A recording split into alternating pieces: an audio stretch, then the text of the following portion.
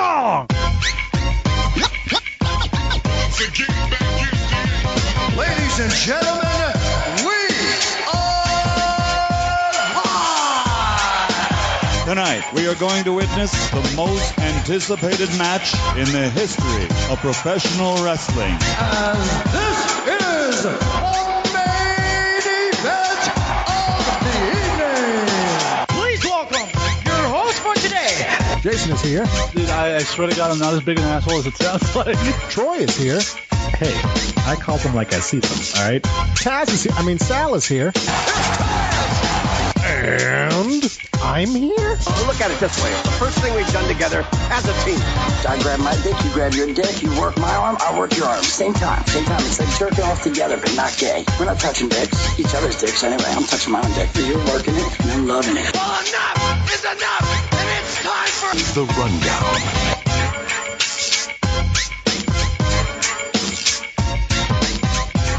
Hello, everybody, and welcome to the Rundown Wrestling Podcast. My name is Adam. I'm your host. Sal is here. What's up? Oh, buddy. What's going on, Adam? You ever see Rock of Love? Nope. Brett Michaels? Why the fuck would I watch that show? Because it's trashy and funny. What I thought you were doing for half a second was the old, do you remember the Late Late Show with Craig Ferguson? Did you ever watch that? The best late night show ever to air on television ever. But that was always his Italian impression was just, what's a coming to go? And that's what I thought you were doing at first. Sidebar, you weren't a fan of Conan? Conan's great. Okay. But Craig Ferguson, the Late Late Show with Craig Ferguson didn't give a fuck about holding to the conventions of late night. He would bring out the person, and they would do the pre-interview shit, and then he'd eventually plug the movie or whatever. But they would just have a conversation. That's nice stuff. About whatever the fuck came up, and it was fantastic.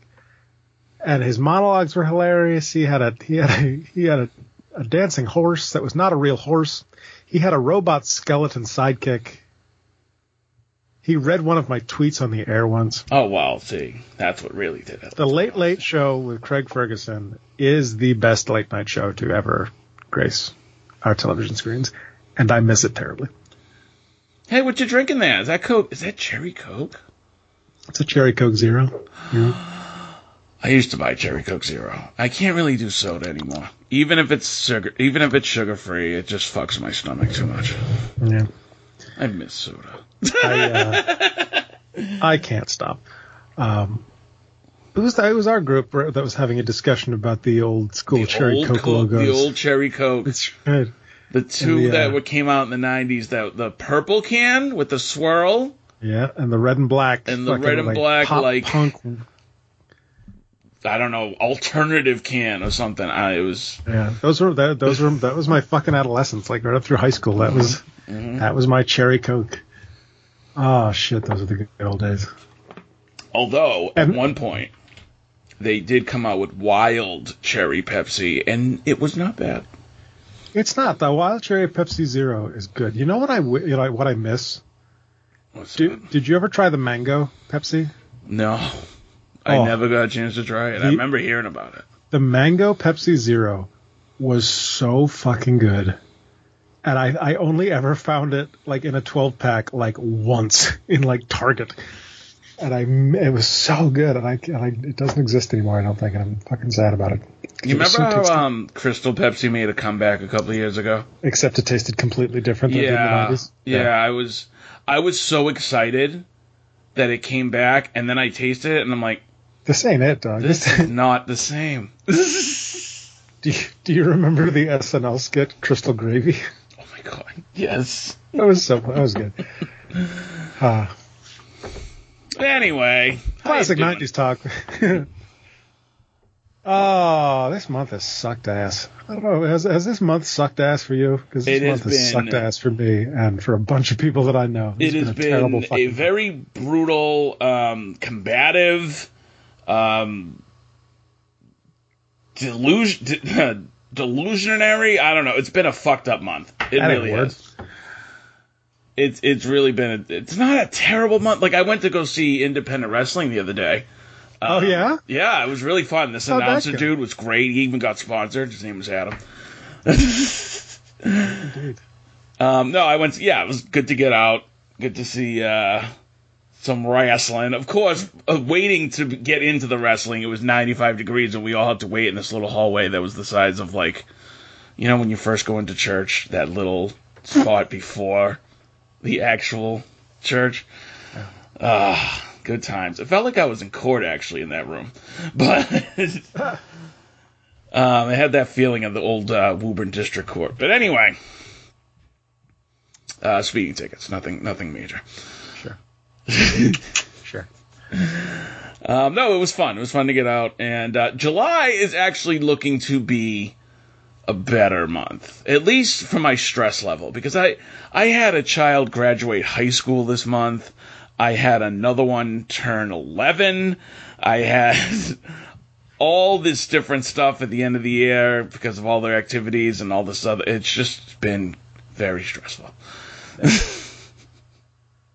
Yeah, it's very homophobic how shitty this month has been. It's fucking Pride Month, and the universe is shitting all over everybody. Anyway, yeah, well, you came out to Proving Ground in Beverly, Mass, on Saturday. Found out when I was there that Enzo Amore was appearing in Manchester, but you know, what can you do? Yeah. And then we went to Chili's. Yes, so we got some fucking good food. Thank God for Chili's. That was, I think, the first time I've seen you in person in like 4 years? 6 years. Well, I was going to say, it was definitely pre-pandemic, but... Right? No, wait a minute. I came out to a show recently. Yeah, because we ate at that little roast beef place. What was it, Peabody? That was the last time you came out to Proving Ground. That was right. So it hasn't been that long. It was like a year ago. But yeah, no, it's good to be in person every now and then. I got to make an appearance. That being said, you know, pretty soon those tickets for WrestleMania 40 are going to go on sale. And one way or the other, folks, I promise you the rundown will be represented there one way or another. Well, when you say it like that. Can you imagine if we are the ones to be there when Roman loses the belt? That would be kind of cool. As much as I'm still miffed about 39, that would be kind of cool. Yeah. Twould. Speaking of wrestling, there's a whole shitload of wrestling we got to talk about. We do, yeah. We got to recap Forbidden Door, and by we I mean you, because I didn't fucking watch it. It would be me. Yep. We got to do our Money in the Bank predictions this week as well. So. And a bunch of stuff happened on TV too. I even watched NXT today, and it was good, and there was a lot to talk about from it. I have a good amount of notes this week, so we should probably dive in, shouldn't we? Now, for the people who participated in our prediction poll, should we discuss Forbidden Door quickly, get out of the way? Yeah, we'll start there. We had 9 participants in the prediction contest, so thank you to everyone who participated there. We'll go through the whole list of names later, but I want to play a game with you first. Before we start discussing the show itself, we have 10 matches on the prediction contest. It was 11, but one of them got canceled. How far into this 10 do you think we get before it's not unanimous? Everybody got it all correct. Ooh.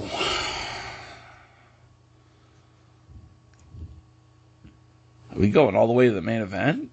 No. You're going to guess 10? No. I'm going to guess 7. 7. Okay. 7, cool. 7 sounds about right. Well, we'll see how you do. Did you watch 0 Hour? Actually, to be honest, I skimmed through it. I did watch a little bit of it. There was only one 0 Hour match on the prediction poll, so... but we started with an 8-man tag team match, the Mogul Embassy which is Bishop Khan, Brian Cage, Swerve Strickland, and Toa Leona, with Prince Nana. What's my name? Hey Nana. Defeat Chaos, which is Chuck Taylor, Rocky Romero, and Trent Beretta, and El Desperado. But they're also Roppongi Vice? I don't know. I get whatever. I'm done trying to figure it out. I know one. Because I know Chuck and Trent, and I know 5 names out of the 8 in this match, so that's probably good for something. You know Rocky Romero. That's one of the 5, my friend. And Brian Cage. Brian Cage, Swerve Strickland, Chuck Taylor, Rocky Romero, Trent Beretta. 5. Oh, Prince Nana, I guess, is 6, but he wasn't wrestling, so. Okay. Anyway, match was okay. Not special. Okay. Up next, the only match in the pre-show that was on the poll, the Owen Hart Foundation 2023 Women's Tournament quarterfinal match. Athena defeats Billy Starks. There was a spot in this match, which somewhat interesting, where Athena and Billy Starks would just sit there and exchange suplexes, like back and forth. And it went on for far too long. It's just like, I guess that's innovative, or at least something I haven't seen before. Also, this is my first time seeing Billy Starks wrestle. She's not bad. She's alright. She'll probably get a TBS title shot and then we'll never see her again, you know. as they tend to do with that belt. Well, I'll tell you, match number 1. Everybody, yeah, picked Athena. Nice. So that's 1. That's 1. From there, a singles match. El Phantasmo. Wasn't that the guy on Raw in like 1994 who did the stupid magic tricks? He might have been the Phantasma. Defeats Stu Grayson. Poor Stu. Stu Grayson, who, by the way, I got told when he came out, he has left the Dark Order, and he is joined with Vinny from ROH and Dutch. Because Vinny and Dutch have been a thing, I guess, for a couple of years. And he's now part of their group, which is like the Righteous, I think? Dutch, by the way, is a guy who looks exactly like Dutch Mantel did 30 years ago. And then we all know Vinny. We all love Vinny up here. Wow, this El Phantasmo sucks. He doesn't even have face paint. Nope. But yeah, so apparently Stu Grayson is with this group now. Who was the other guy? Who? The El Phantasmo that was on fucking Monday Night Raw. Oh, he was a complete... That might have been friggin' Salvatore Sincere for all we know. They had Tom Brady doing a lot of different gimmicks back then.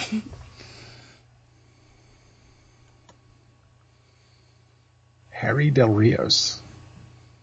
Okay. Fantasio. Oh, Fantasio. See, a little bit different. My bad. That's on me. Fantasio. Yeah. Anyway, next. Del Rios made his first appearance in the World Wrestling Federation when he wrestled a dark match against Bobby Who on May 10th, 1993 episode of Monday Night Raw. Bobby Who? Bobby Who? Bobby. Wait, Brock knows all about Bobby Who. That's awesome. Oh, wow. Okay, anyway. Sorry. I'm easily distracted by Fantasio. 6-man tag match, Los Ingobernables de Japan. Bushi, Hiromu Takahashi, and Shingo Takagi defeat United Empire, Jeff Cobb, Kyle Fletcher, and TJP. I know one of those people. Not two. You know Kyle Fletcher. Do I? You sure about that? You've heard the name because Troy's mentioned him in the host thread as the new one who's banging Sky Blue. So. Oh, I probably thought it was a football player. I like United Empire. It's little I've seen from them, and they should be a thing in AEW because it would be more interesting than the factions they have there now. I love that Fantasia's Wikipedia page doesn't even have a fucking picture of him. I'm surprised he has a Wikipedia page. Kyle Fletcher, professional. God, he's ugly. Oh, he was born on Christmas Eve. Wow, Kyle Fletcher is ugly. Write that down. At least that picture of him is. Oh, he's Australian. Okay. So you're saying he's no Grayson Waller? Well, you know, that's a high bar to clear. That's true. All right, the actual pay-per-view. Yes. Now, as we mentioned, there was a match missing from this pay-per-view, Sal. That's right. Poor Adam Cole, baby, got a cough. Given what happened to Adam Cole last year at Forbidden Door, do you really blame him for skipping this event? And now apparently his wife has a cough, too. We open the pay-per-view. With the AEW World Title match. Because MJF threatened to no-show it, and apparently the only way he would agree to do it is if he could be in and out of there as fast as possible, because he fucking hates the people in Toronto. Oh, I thought it might have something to do with CM Punk. Okay. Well, he defeats Hiroshi Tanahashi in 15 minutes and 46 seconds, and you're never going to believe it, Sal. Everybody picked MJF. Wow. All right, so MJF, classic MJF. He did his heel stuff. He was pretty fun during this match. He did that thing. You know how Tanahashi? I don't know if you know this. Tanahashi's gimmick is he does the air guitar, right? MJF did it to mock him, so that was kind of funny. Van Mountain Rock? Oh God, here we go. Or Van Hammer? Which one? Van Hammer. Okay. No, but Tanahashi, everybody calls him New Japan's John Cena, and it's pretty much because he been wrestling for 20 years and gets the shit kicked out of him the whole match, and then fires up and hits 3 moves and wins. That's fine. But he looked pretty old in this match. He looked a little bit slower than he was the last time I saw him. I don't know. It was fine. Again, I thought MJF did fine, and they got 15 minutes, and it was all right. Wasn't too bad. Which is really the thing you want to say about the world title match on your pay-per-view. Yeah, it was okay. Up next, the Owen Hart Foundation 2023 Men's Tournament quarterfinal match as CM Punk defeats Satoshi Kojima in 13 minutes and 40 seconds. And you're not going to believe it, Sal. Everybody picked CM Punk. That's 3. Holy shit, I wasn't prepared for this. Now, let's peek behind the curtain a little bit. The second episode of AEW Collison aired the night before this, and they were also in Toronto. And to my surprise, Punk got, we'll call it a mixed reaction. We'll be nice and we'll call it a mixed reaction, because there were some chants for CM Punk during that night. However, at the pay-per-view, all those people stayed home, and he got fucking booed. Now, I get it. Everybody in Canada is a fan of Kenny. I get it.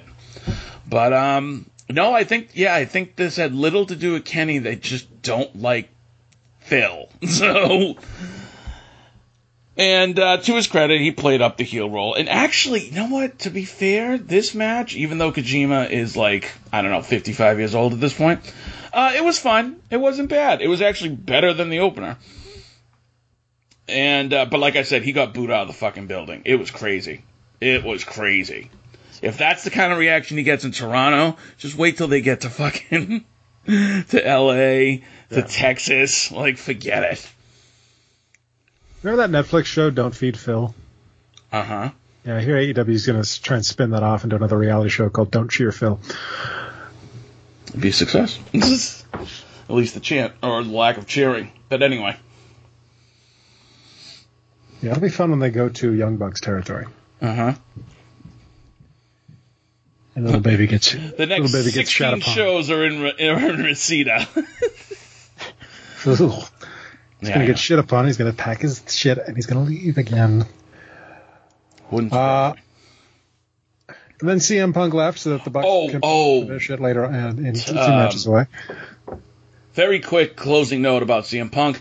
He actually did something that he should have done 15 years ago, and apparently he asked Vince McMahon and he wasn't allowed to. You know how he's been struggling finding gear that works for him at this age?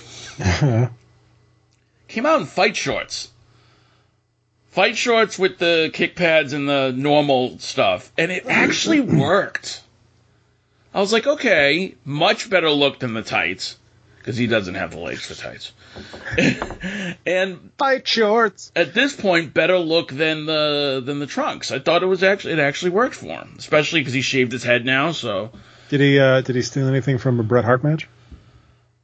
His new shirt is a ripoff of the Hart Foundation. And it says CMFTR. Oh, yeah, you got to look at this. Oh, people at home. What's the fucking AEW shop site? Because it's not AEWshop.com. That's probably just got a pro wrestling tease. But anyway. I mean, you could have just Googled CM Punk FTR shirt. No, it's shopaew.com. I had it backwards. Ah, got it. Oh. People at what home. The fuck? I was going to say, people at home, I will describe his reaction for you. What the fuck? That sucks. It's not even a funny ripoff. It's a blatant ripoff, and it's terrible. So for anyone who watched Monday Night Raw in like 1996, you remember the Hart Foundation jackets that had their name on the back with the logo? It's that, except it's fucking why? That's so stupid. That doesn't make any goddamn. It's literally called CM Punk and FTR, the Foundation. Ugh. But you're not. And so it's my favorite thing about this is that it's a pink triangle, which I believe signifies that they're lesbians. And then, yeah, it just says above it in the most boring block Arial font you'll ever see in your life, CMFTR, and has fucking cartoon drawings of them. Now, Jesus. If I'm correct, they are going around Canada over the next couple weeks for Collision, and I believe one of them might be in Calgary. How much you want to bet he still gets booed there? Oh, I guarantee you. Despite all the Bret Hart ass kissing that he can do, he's still going to get booed out of Calgary. Jesus Christ, that's terrible. At this point, I'm expecting him to come out to the music. And the shades. Ugh. And in this cartoon, I think that's more hair than he's had in at least 3 years. Anyway, holy shit, that sucks. What were we talking about? International title 4-way match. Orange Cassidy defeats Daniel Garcia and Katsuyori Shibata and Zack Sabre Jr. in 11 minutes and 15 seconds. And I will tell you, we had a couple people pick Zack Sabre Jr. Okay, so there you go. That was the first match that somebody picked different. Yep. So four matches in, we had some difference of opinion, as everybody except God's a Juggalo, and even I don't care about this shit, and I'm the NJPW guy, Bruno Tomas, picked Zack Sabre Jr.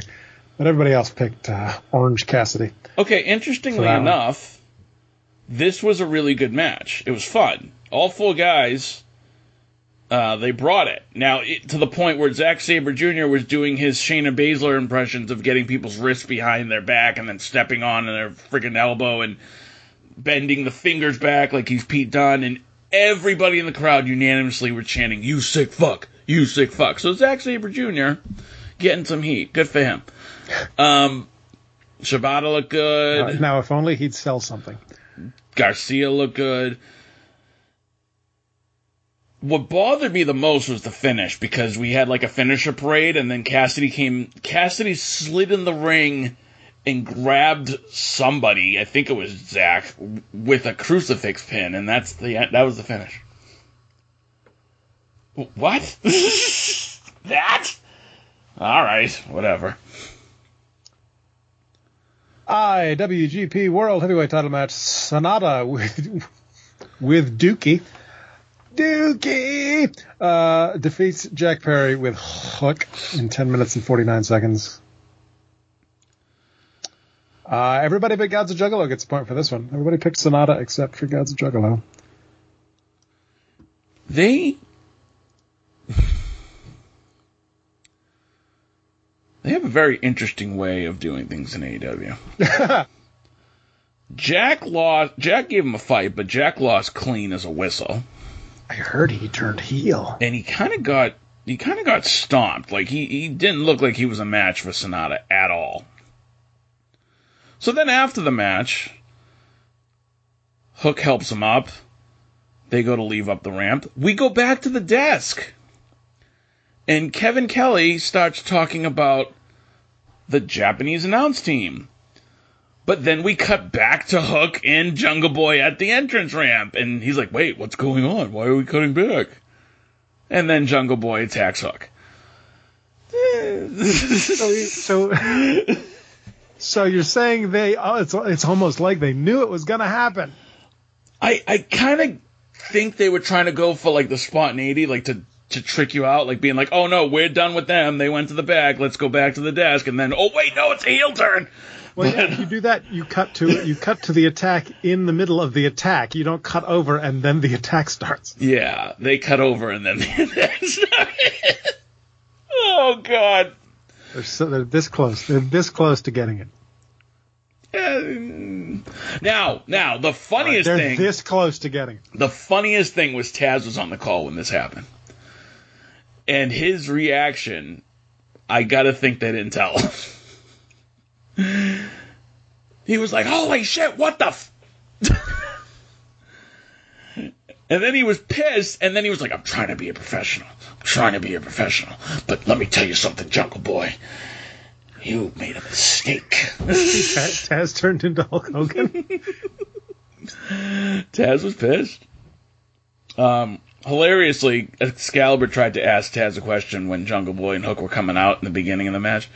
And Taz goes, what do you want from me? I don't know. You're asking me for. The kid does whatever he wants. I'm walking here. It's a good thing his name, Jungle Boy's name is Jack and not Jim. Why? Because then he'd be Jim Boy? He'd be Jungle Jim. Jungle Jim. And that just wouldn't work at all. By the way, do you remember the episode of The Simpsons with the critic on it? Vaguely. Okay. I had watched it recently. I know that I loved The Critic. Yes. As its own show. I watched it recently the other day, and they showed Homer and Marge waiting for the critic to come in by plane, and they're like, "Oh, flight number 727 coming in from New York," and the New York plane covered in spray paint cuts off another plane, and then you hear the guy go, "Hey, I'm landing over here."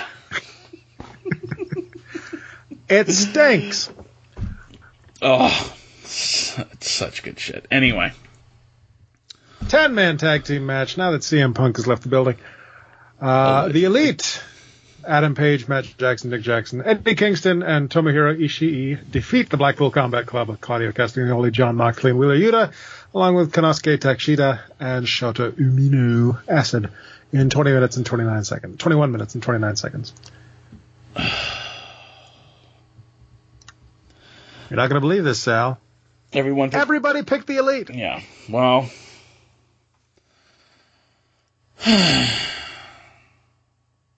For anybody who watched this show, they understand why I'm sighing right now.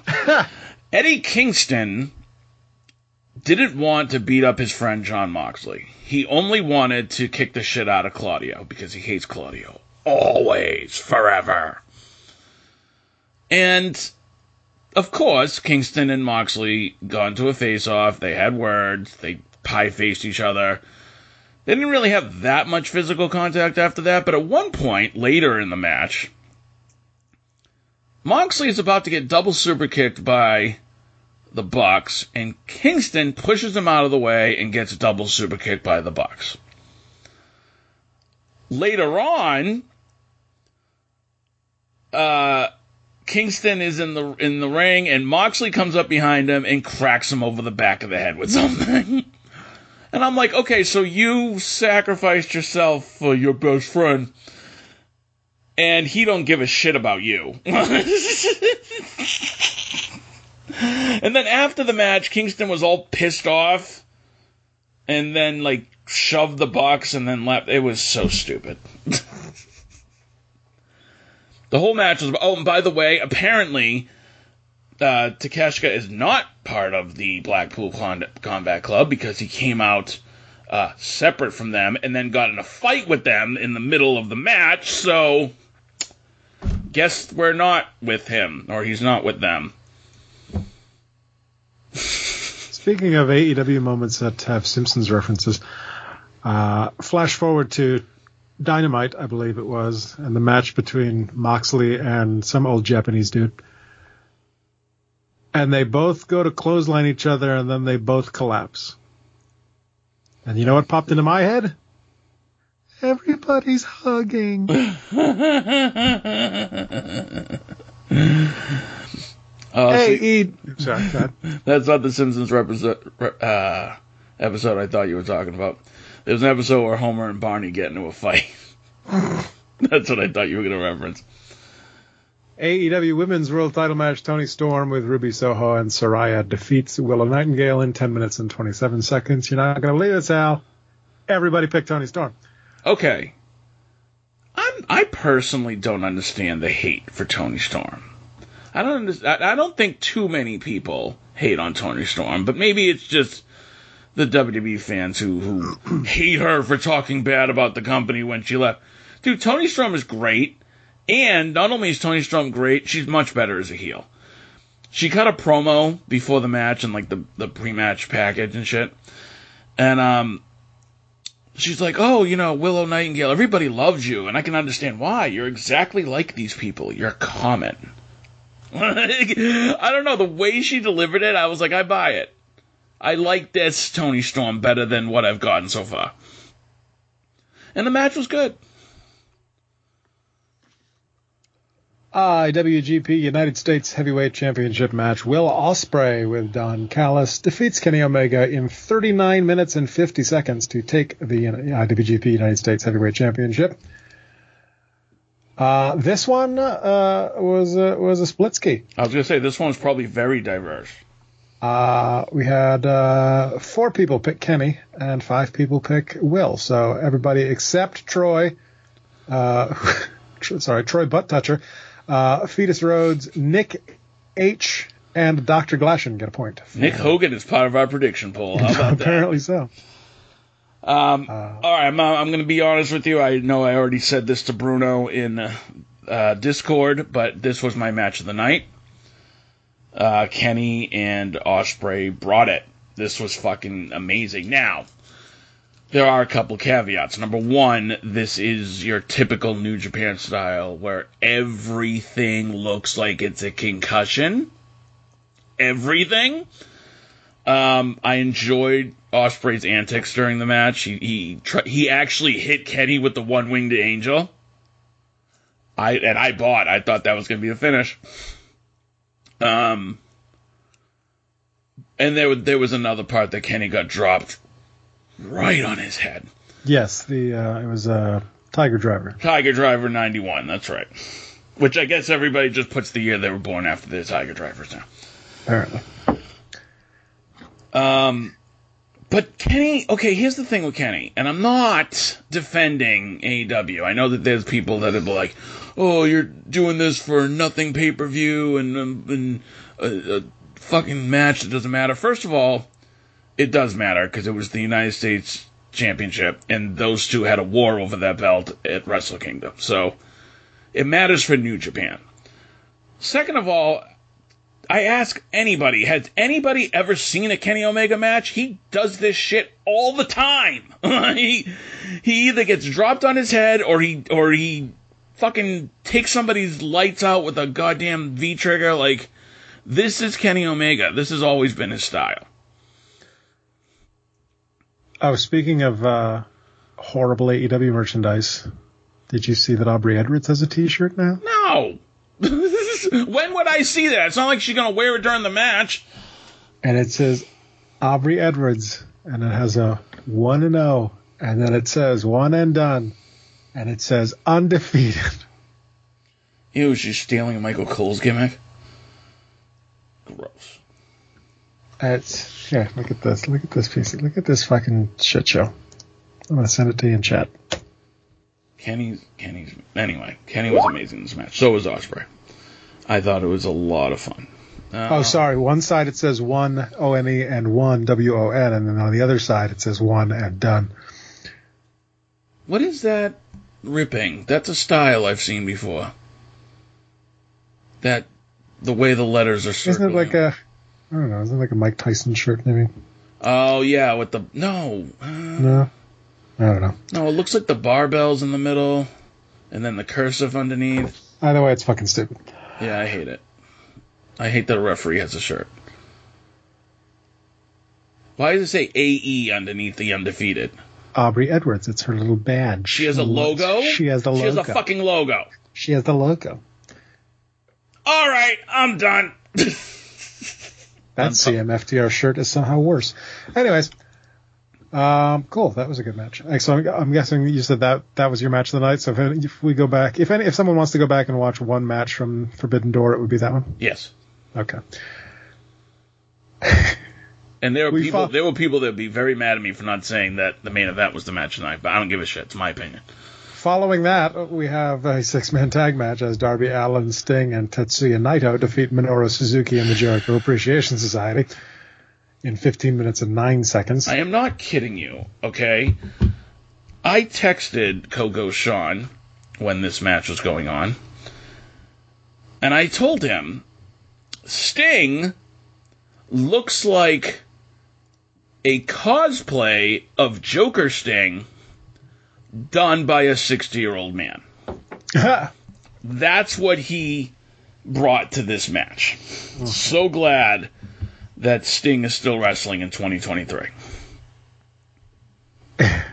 And if we combine Forbidden Door on Sunday with Dynamite on Wednesday, we have 2 terrible Sting table spots in 3 days. Yeah. Both of them very bad. But everybody except Dr. Glashan gets a point for this match. Dr. Glashan was the one to pick the JAS. By the way, speaking of the JAS, I rip on Jericho. I'd rather not, but go ahead. Rightfully so, I rip on Jericho. Jericho is much better in the ring at this point than Sting. It's sad, but it's true. It's amazing how bad Sting has become. So, on Sunday, Sting took a splash from Sammy through a table at ringside. Wow! And it kind of looked like he was trying to get out of the way, like maybe he was supposed to get out of the way, but then he didn't get out of the way, and Sammy just landed whole hog on top of him. And then on Wednesday, 64-year-old Sting decided, I'm going to jump off this ladder and put Sammy through a table at ringside. Except 64-year-old Sting didn't quite jump far enough and got a face full of Sammy's knees and done fucked himself up. So is he done? And I fucking hope so. And I saw the famous Twitter account, the AEW Botches Twitter account, posted a video, of course, of this Sting spot from Dynamite, and some jagamuffin. I can't remember if it was a reply or a retweet. Said something to the effect of, "Yeah, but he's more athletic than you'll ever be," which completely misses the fucking point. Sting's athleticism has nothing to do with the fact that he should not be leaping off of ladders at 64 years of age. Yeah. Sting, for all you young AEW fans, people in their 20s, You're kids who don't remember how Sting used to wrestle in the 90s, let me tell you something, brother. he wasn't jumping off ladders. No, he was not. And that was in his prime, okay? So this shit is like watching Mick Foley in GCW. I barely remember him jumping off the top rope at any point. Occasionally, like with Vader, he did, but like not too often. Definitely not when he was in the NWO and he was with the Wolfpack. He stopped all that shit by then. Yeah, I don't... It's sad. I used to love Sting. Hell, I still think his entrance isn't bad with the, snow, Sting, leave. That's, it's one of my favorite things. But him working is just, like in the ring, like, it's just, no. It's really slow. It's really slow. And it's really dangerous at his age. He should probably, like, not wrestle anymore. 64-year-old Sting. How long before Ric Flair signs the deal and gets a match at Wembley? Oh, God. And finally, your main event. With nothing on the line, Bryan Danielson defeats Kazuchika Okada in 27 minutes and 47 seconds. 12 of those, apparently, with a broken fucking arm. Now, okay. I feel like I have to play devil's advocate for this, because there are a lot of people that were upset that Bryan broke his arm in what they're calling a meaningless match at a shared pay-per-view. Here's my problem with that. Y'all weren't saying it was a meaningless match last week. Y'all was saying that this was the biggest fucking match that AEW could put on. And it was. It was a huge fucking deal. They both brought it. The spot that he broke his arm, it was a freak thing. It wasn't like a dangerous spot. It was a fucking elbow drop. Like, come on, guys. Now, also, I think a lot of people seem to forget who Daniel Bryan is. Daniel Bryan is the same guy who, when the WWE wouldn't clear him to wrestle, he said, I will go to ROH and I will wrestle whether I am cleared or not. Why are you guys acting like this isn't exactly what Daniel Bryan wanted to do with his life? Everybody's sitting there going like, oh, what's AEW? They're going to kill him. He's going to break. He wanted this. He would have done it in Ring of Honor if Ring of Honor was still around. I mean, as opposed to AEW Light. But I don't feel bad for Daniel Bryan. And to be honest, I don't think he is upset. AEW Dark Redux. I don't think he is upset. He wants to do this. He wants to go out there and give the best match on the card and go 30 minutes with Okada. I mean, hell, it was a good match until he broke his arm, because then it was like, ugh. And that's why it wasn't my match of the night. It was weird because you could tell, like, he was trying not to, like, move it, but still was able to lock in submissions and do his Daniel Bryan stuff. So it was fine. And he kicked out of the fucking Okada lariat, which big fucking deal. Only 3 people picked Bryan Danielson on the poll. Fetus Rhodes, myself, and Nick H. Also, how awesome is that Daniel Bryan can say, I tapped out Kazuchika Okada. So, Did you say Kajuska? I have a cough drop in my mouth, okay? Okay. Anyway. Yeah, and that was Forbidden Door. Mm-hmm. So, tied for... second, everybody else. No. Yeah, tied for 8th place with 7 out of 10, Gods Juggalo and Dr. Galashan. Tied for 6th place with 8 out of 10, Troy and Bruno. Tied for 2nd place with 9 out of 10, Fetus Rhodes, Jason, Sal, and Nick H. Did you notice which name I didn't say? Yours? 10 out of 10, motherfucker. Wow. For the show I don't give a shit about. Wait a minute. last week when you were on the show with me and Jason, you were like, I'm going to pick Danielson just so I have a chance to win. Just to be different, because we all picked the same, I think, for everything else. Dude, your strategy worked. Congratulations. Round of applause. That was the one that the two of you missed. 10 out of 10, baby. I'm a 10 out of 10. I'm a 10 out of 10. You certainly are. You didn't have to say that so sarcastically. All right. SmackDown. We opened SmackDown with a recap of the previous SmackDown's main event segment. And goddamn, the WWE video crew is fucking amazing. Aren't they? Because the recap with the fucking dramatic music, and it was beautiful. Beautiful. Beautiful, Charlie. So, let's take it back. Let's take it back to early July, 21 years ago.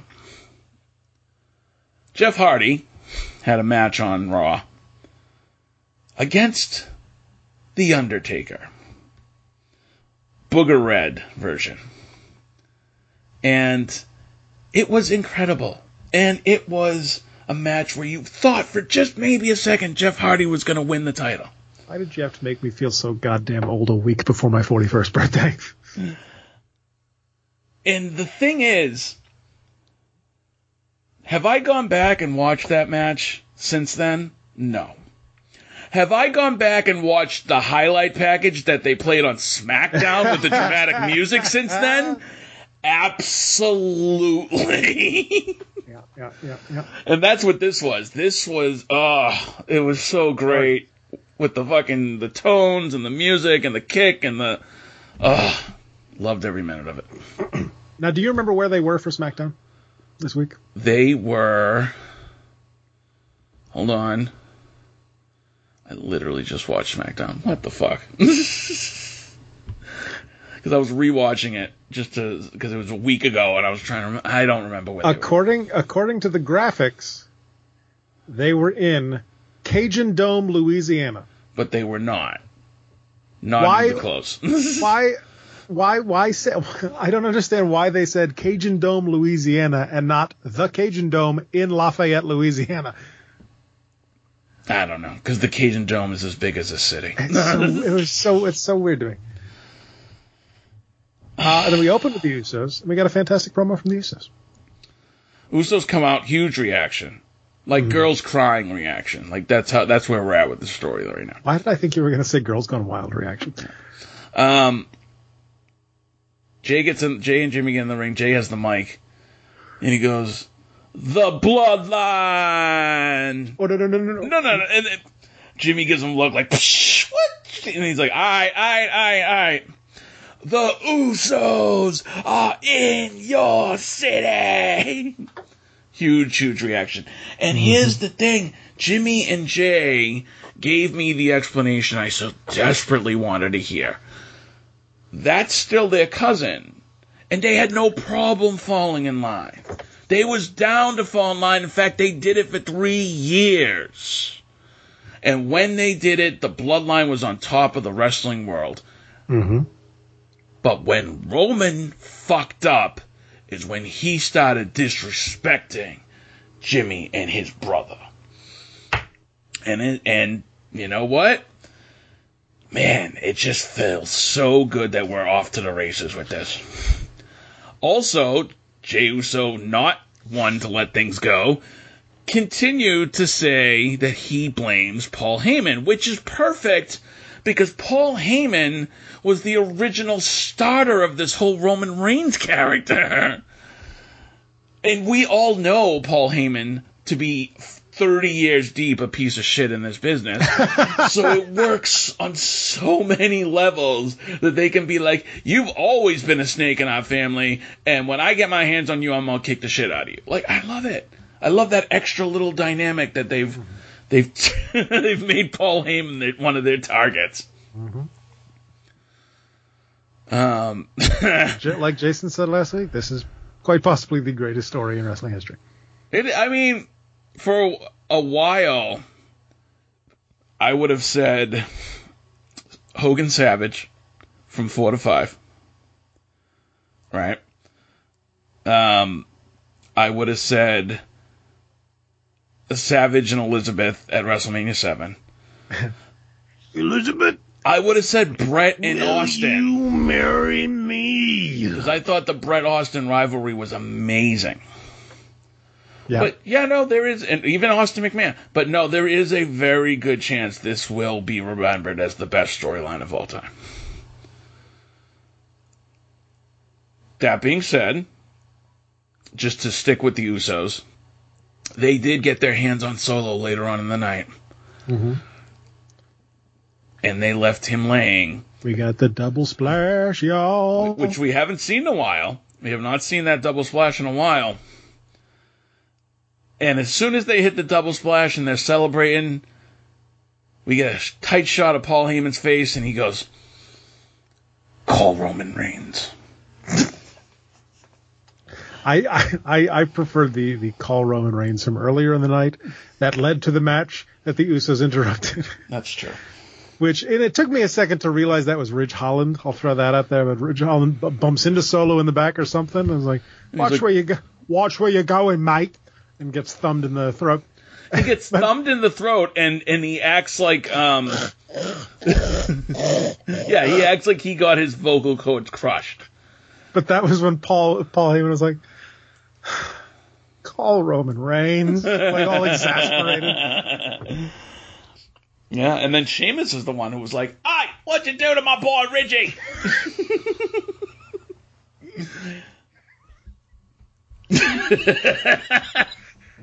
Somehow your accents get worse every week, and I don't know how that's possible. Because they're unrehearsed, that's why. Right off the cuff, all spontaneity. Hi, Moose. Hi, pretty kitty. He's like, don't talk to me. Anyway. What else did we get here? What else happened on SmackDown? Well, did we give up on that LA Knight Rick Boogs feud, or did I miss something? No, we're done with it. We just ignored it. It just disappeared. Okay. All right. I did enjoy the match between LA Knight and Rey Mysterio. Thought that was a very entertaining affair, and a good victory for LA Knight leading into very good victory for the ladder match. But why does everyone go after Rey's mask? Because they're a heel, and it's cheap so heat. cliche. It's so cliche at this point. I know. Yeah, they do it to Penta in AEW too. But anyway, yeah, no, LA Knight is ready for Money in the Bank. He had a promo. I don't know if it was on Raw this week or Raw last week, but everybody else was out in the ring, the Money in the Bank participants, and he ran them all down. And then he was like, you know, that was this week. Yeah, and he was like, I'm going to be winning that case on Saturday, and you got everybody saying, and then the whole crowd went, L.A. Knight, and he went, yeah. Love it. It's working. It's working, and it's naturally working. Although if he doesn't win the case, then we're kind of back at square one. Although we'll see. We'll see. Maybe if Riddle wins the belt, those two can have oh, that would be a fun feud, huh? Matt Riddle and LA Knight for the IC title. I'd be down for that. We unified the women's tag team titles. Okay, first of all, credit to... So shocked at how that match turned out. Fair. But credit to Isla Dawn and Alba Fire. They put on a really good match. And that's not easy to do with the fucking lazy-ass Queen of Spades and the shooter herself, Ronda Rousey. But I actually thought they had a good showing. But yes, we unified the belts. And then Ronda decided to get all derogatory and talk Spanish at Raquel Gonzalez because she thought she was cool. And then Raquel's like, I want to... No. She did not say I. Who could have seen this return coming with how fucking overhandedly heavily Raquel enunciated the word we when she said, "We never lost those belts." Are you kidding me? They doubled down. Because Shayna goes, "What do you mean, we? I only see you. Who's this we?" Watch me. And then Liv comes back. Yay, Liv Morgan's back. Yay, Liv Morgan's back, but that was so fucking stupid. Oh, it was bad. It was like, I guess Liv Morgan's coming out. For a second, I thought Aaliyah was coming out, and I was like, "Ugh, that's not good. Shayna will break her in half." To be fair, at this point with Raquel Gonzalez, we could mean a lot of people. She's had like 7 tag partners. Could have been fucking Shotzi. I mean,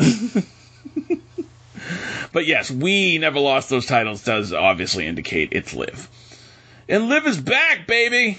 And hopefully her and Raquel take the titles back at SummerSlam or something. Because they don't have the match at Money in the Bank, right? I don't think so. Get to the chopper, get to the chopper. It's not a tumor. I don't want to look at the prediction poll because I don't want to spoil myself for the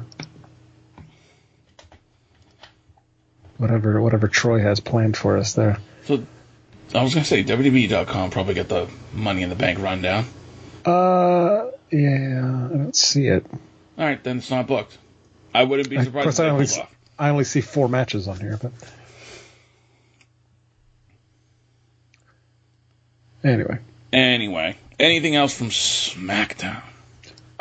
We had the Pretty Deadly on the Grayson Waller effect, which led to a match against the Street Profits, which Pretty Deadly won and earned themselves a tag title shot against Kevin Owens and Sami Zayn next week. No. Mm-mm. Oh, that's right. They already won. They already had the tag title shot from winning. That's right. The thing we match talked about. The thing we talked about last week. That's right. Which they nicely bragged. We beat all 5 teams. Yeah, of course they didn't. Elton Prince has stopped shaving his chest. It's giving mid-90s Shawn Michaels vibes, and I'm here for it.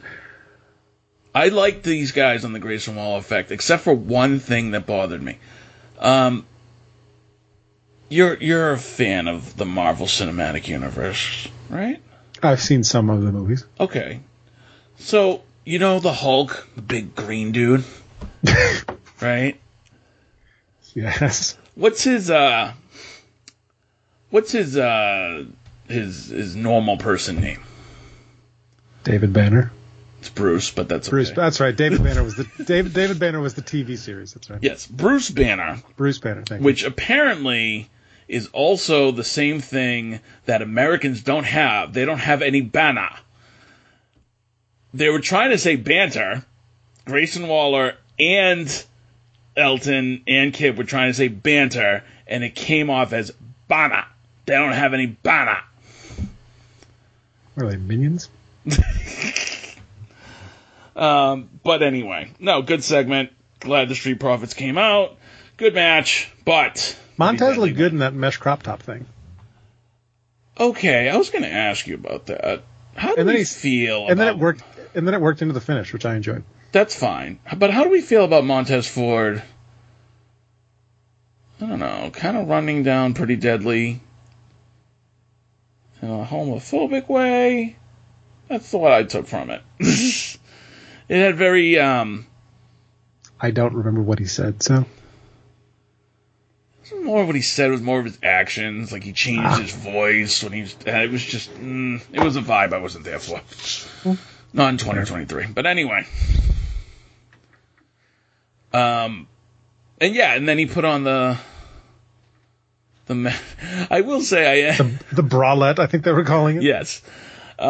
Wade Barrett during these Pretty Deadly matches become my favorite thing.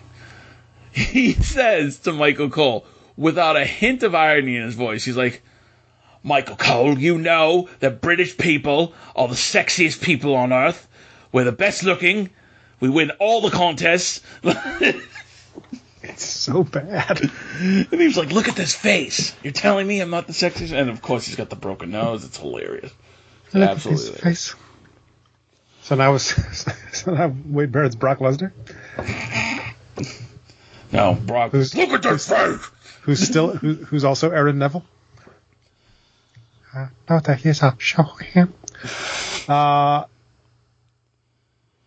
last note from SmackDown: Charlotte Flair versus Lacey Evans. Yawn. She beat her pretty quick. Thank God. Y'all should be happy. Lacey is nothing but a glorified jobber at this point. She's got a sparkly cobra on her hat. She's really fucking ripping off fucking Sergeant Slaughter in the worst way.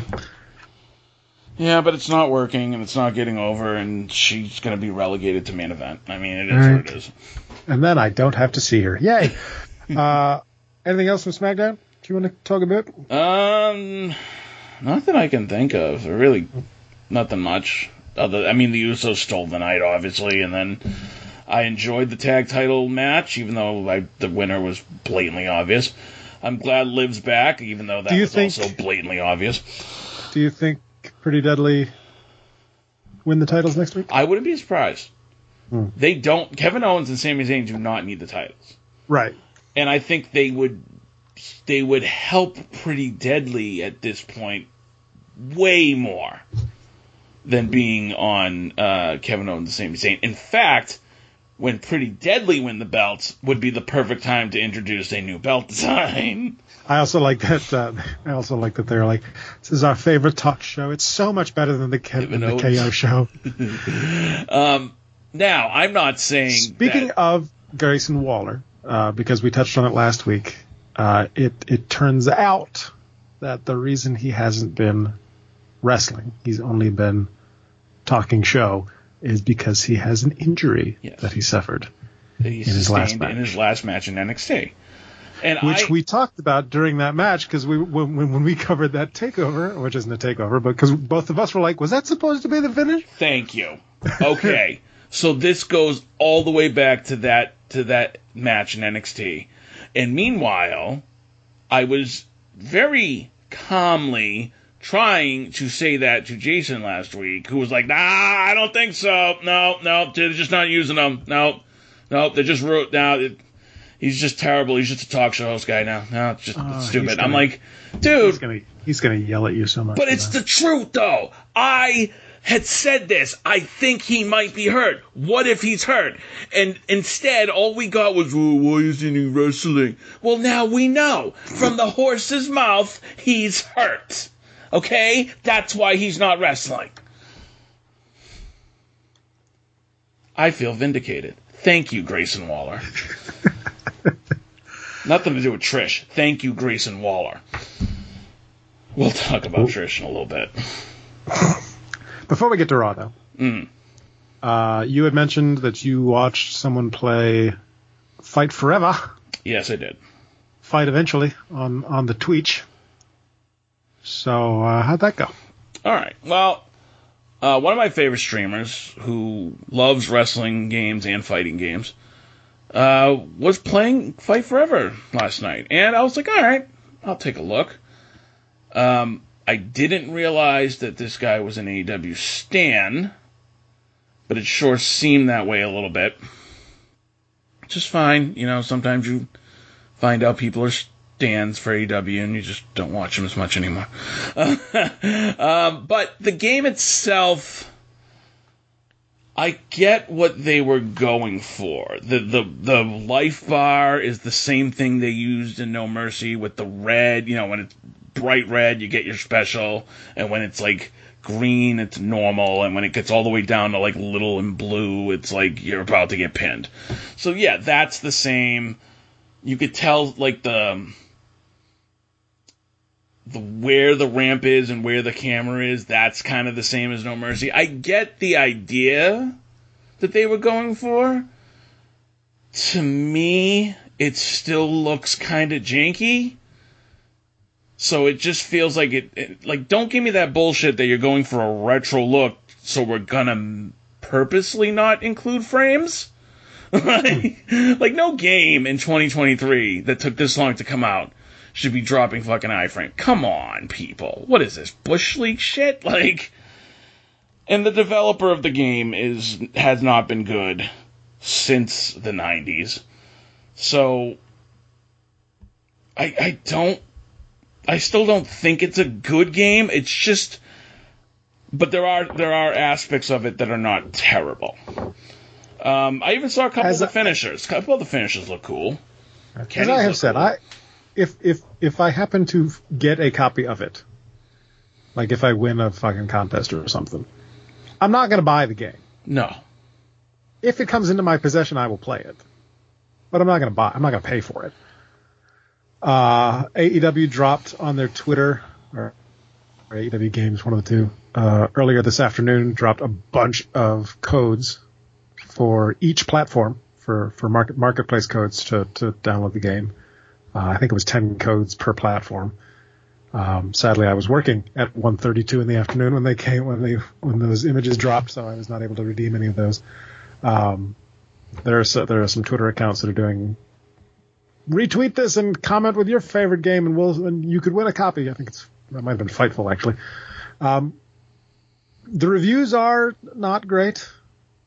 The reviews are middling. OpenCritic gave it a 65%. IGN gave it a 6 out of 10. GameSpot gave it a 6 out of 10.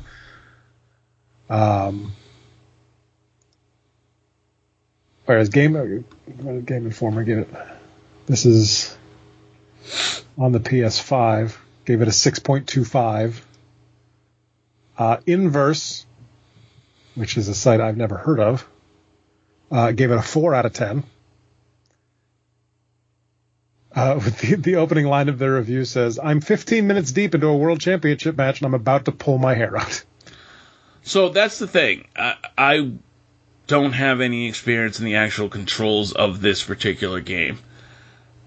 Visually, I would say 6 out of 10. I think that's about right with what everybody else is saying. And I don't anticipate that I will ever play it because, like you said, I'm not paying for it, and I probably don't give a shit to emulate it, so... Forbes gave it a 7 out of 10. That's probably because Tony Khan gave him a bunch of money. That's another thing you'll notice, is that the aggregator sites are giving it very middling scores, but people who seem to have early access to the game to play it on Twitch are raving about it. Well, you scratch my back, I'll scratch yours. It's got a 3 out of 5 from PC Magazine. It's got a 3.5 out of 5 from Games Radar. The current audience rating summary on Google is a 2.9 out of 5. Ouch. You know, if Tony Khan wanted to sponsor this show and give us a bunch of money, I would tell you all the amazing things about the game, like Kenny in the Box. Like, that's pretty much it. And also, as a thank you to the PC community for having to wait an extra day, AEW went and put it 13% off on the Steam store, which is such a weird percentage to choose. 13% off on the Steam store. And my math might be a little bit incorrect, but I believe that's $10 off. Which puts the standard version still at $50 and the deluxe version, or whatever it's called, still at $60 or whatever it was. So $60, okay, yeah. So yeah, it's about $10 off. So why didn't you just say $10 off? Whatever. 13%. What is it? Anyway. Yeah, there are glitches, but I mean that's normal these days. Okay, it is not. It is not Backstage Assault. Okay, it's not as bad as Backstage Assault. It's just okay. That's the problem. It is just okay. If I had to choose, if I put them side by side and I could play 2K23 or I could play Fight Forever, I'm gonna choose 2K23 every time because it's got better moves, it's got better graphics, it's got better control. And you could just tell. No, Sal, you can't compare them because they're different things. Okay, you know what? Why are you comparing them? I'll tell you this too. Why would you just say that this better game is better? Okay. I'll take it. I'll compare it to what it should be compared to. No Mercy blows it out of the water in every sense of the word. So there, okay? But if you were gifted a bunch of games, yeah, it's alright. You know. Somebody handed you a stack of games, maybe you'd play it eventually. Yeah. If somebody wants to buy this for me on Switch, I'll give you my mailing address. I don't care. It is my birthday next week. There we go. Something else. Something we didn't talk about from AEW Buttsex too. Bryan Danielson had he had a special song. He done did have a special song. He came out to the Final Countdown, which was awesome. And don't quote me on this, but I believe that's what he came out to when he was in ROH, 15 years ago. ROH or Japan, one of the two. Okay, maybe right. So it was definitely an old song of his. Just I don't know from which era, but and apparently it cost Tony Khan a lot of money. Oh, good. To license it for one night. You know what? Danielson should be costing Tony Khan a lot of money, okay? He wanted him. He's going to fucking pay for him. I feel no sympathy for Tony Khan. Now, is Tony Khan an idiot for spending all that money on one song for one night?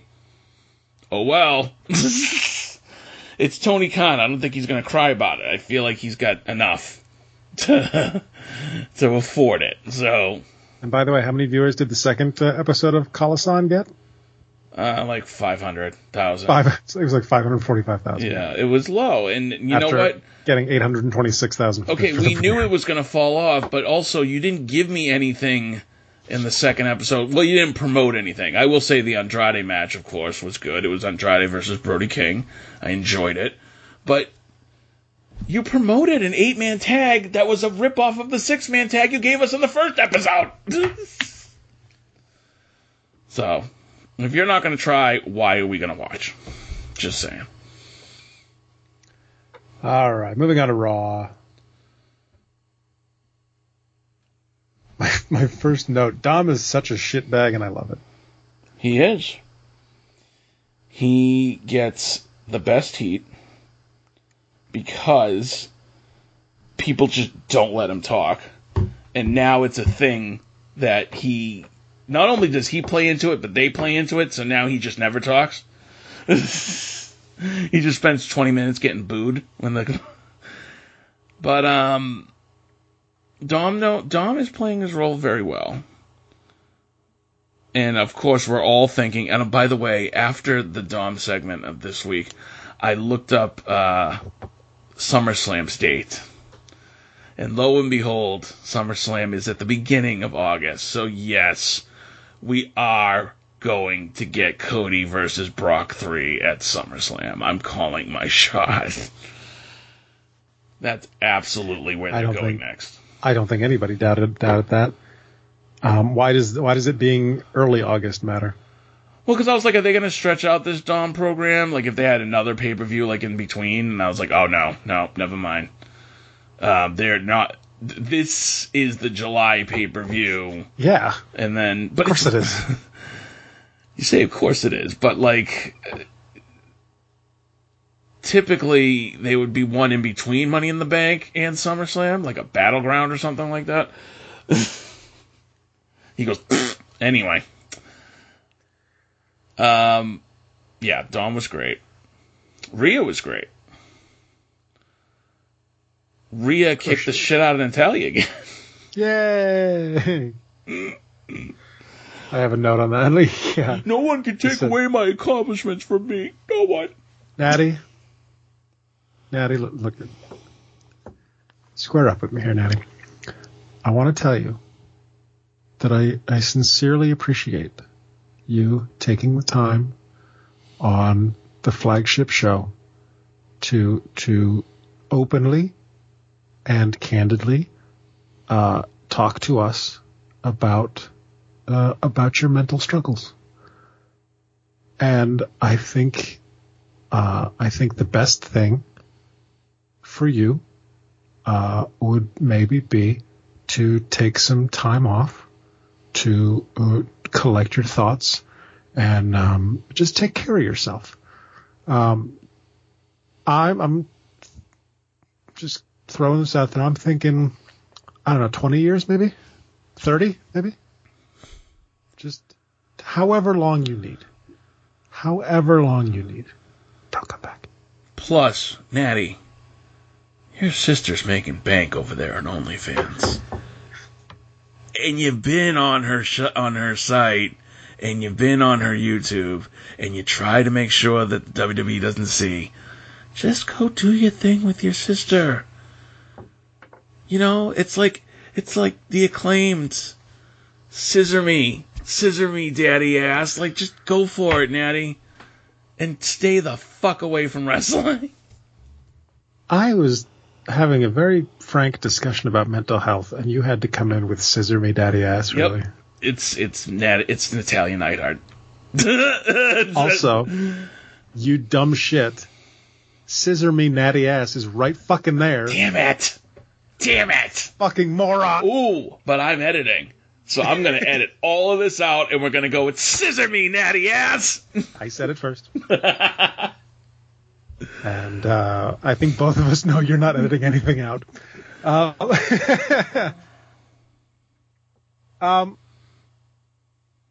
really enjoyed Shinsuke versus Ricochet. Thought it was a really fun match. I don't know why Bronson Reed had to be there, but he was. And he got kicked out.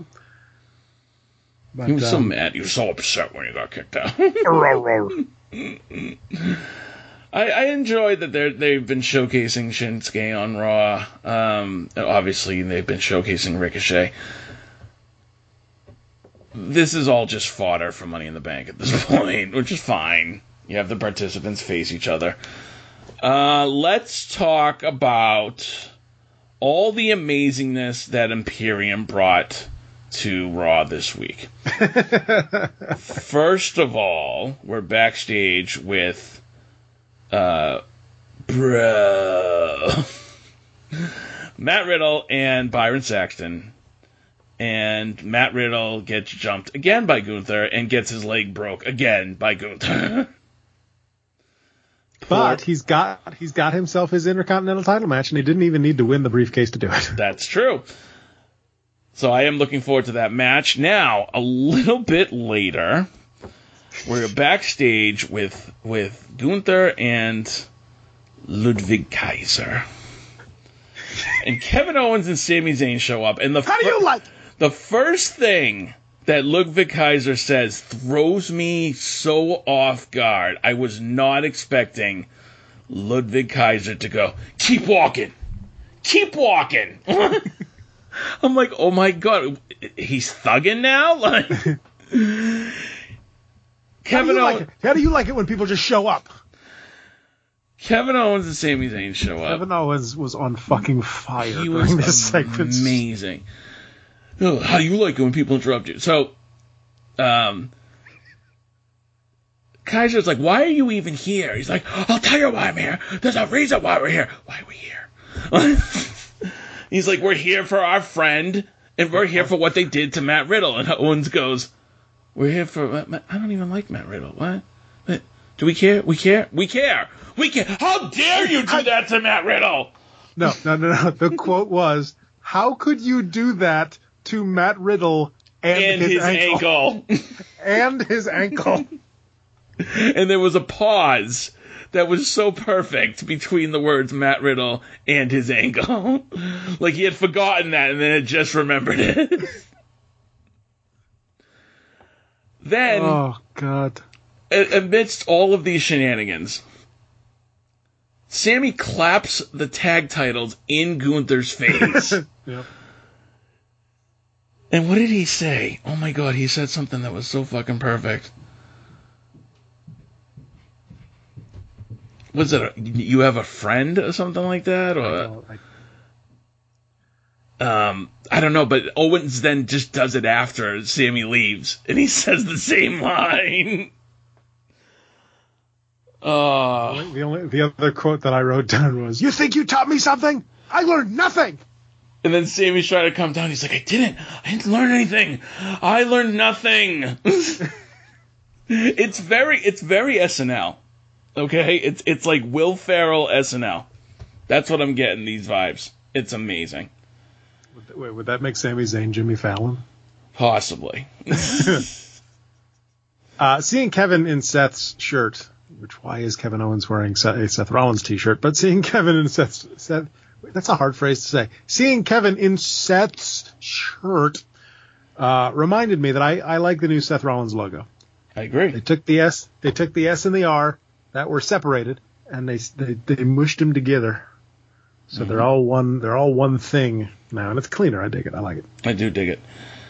There was another backstage promo that didn't make it to Raw Live, but got retweeted out afterwards by the WWE account, where Becky Lynch is in the back climbing a ladder, and Kevin Owens shows up, and he's like, "Oh, so you're training for Money in the Bank?" And she's like, "Yeah, here, grab my foot," like they would do in a ladder match. She's like, "No, not doing that this time." He's like, "I'll tell you what, though, I'll get up on the ladder with you, and we can simulate a fight again."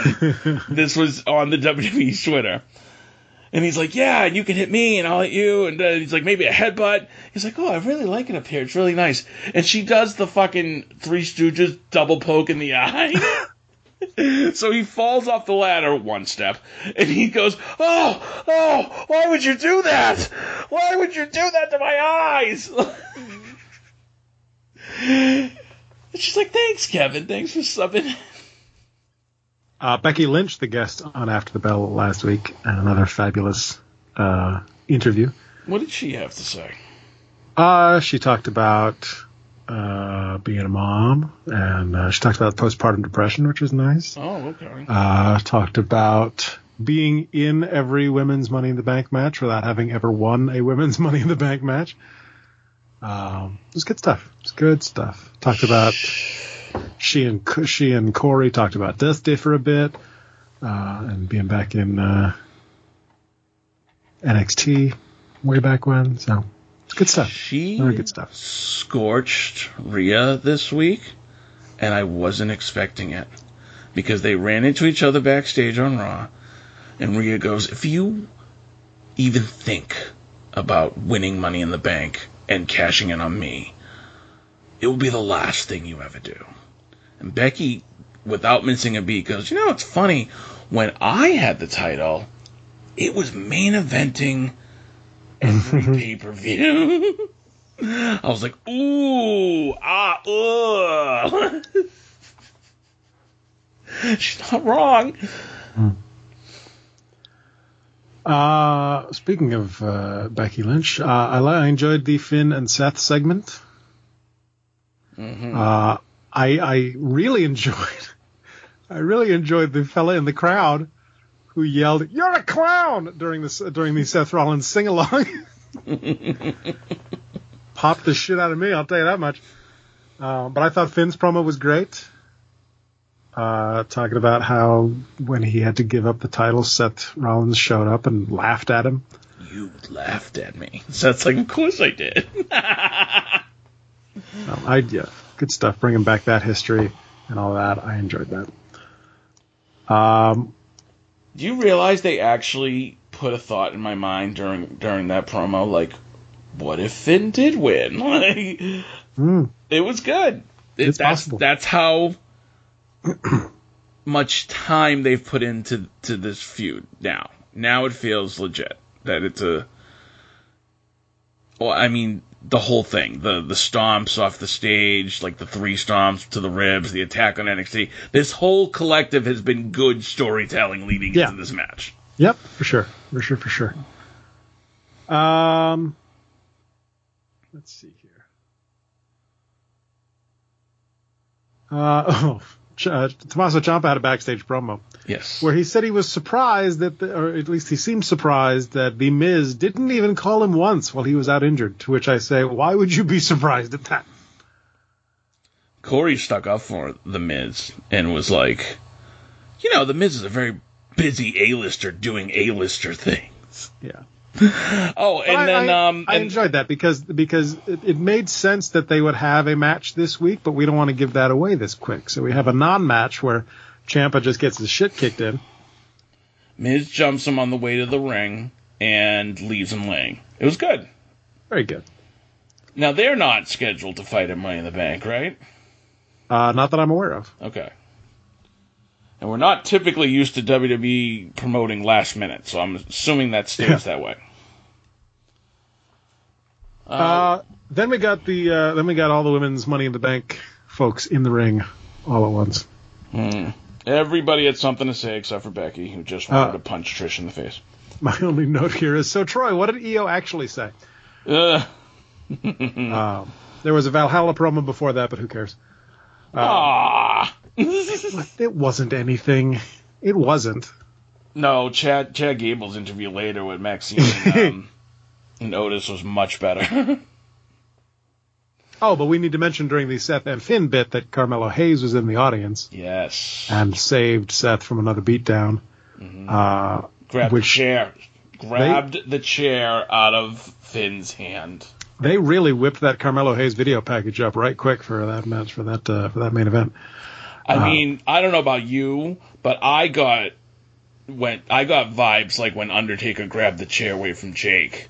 Like, that's how fucking... Dude, I'm sorry. Are you being sarcastic right now? No. Only because I'm a homer. But, like, I thought it was so cool that Carmelo Hayes was on Raw and he's interfering in the main event program. Like, holy shit. Like, and I thought he had a good match against Finn. It was a quick match. It wasn't like a 20-minute match. But it was enough that he got to showcase. And it was enough to get a reaction from a crowd that I would say more than 60% didn't know who he was. Do you know what I mean? Other than, like, hearing his name. But they were reacting to him by the end, and I liked that. Oh, yeah. It's too bad he got buried. Please. Yeah, he got buried, as Troy put it in our text message, so I was wondering where were the strawberries and the blueberries and everything else? He got buried, right? So. He got buried by being featured in the main event on Raw. Mm-hmm. Against a guy like Finn Balor. Finn fuck Balor, yeah. Yeah.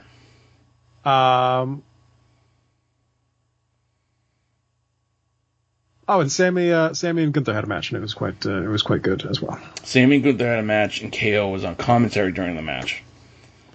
And then, speaking of people blowing surprises, Giovanni Vinci comes out on crutches, and I'm like, oh, he's not really hurt, and he's gonna use those crutches to try to interfere, and that's exactly what he did.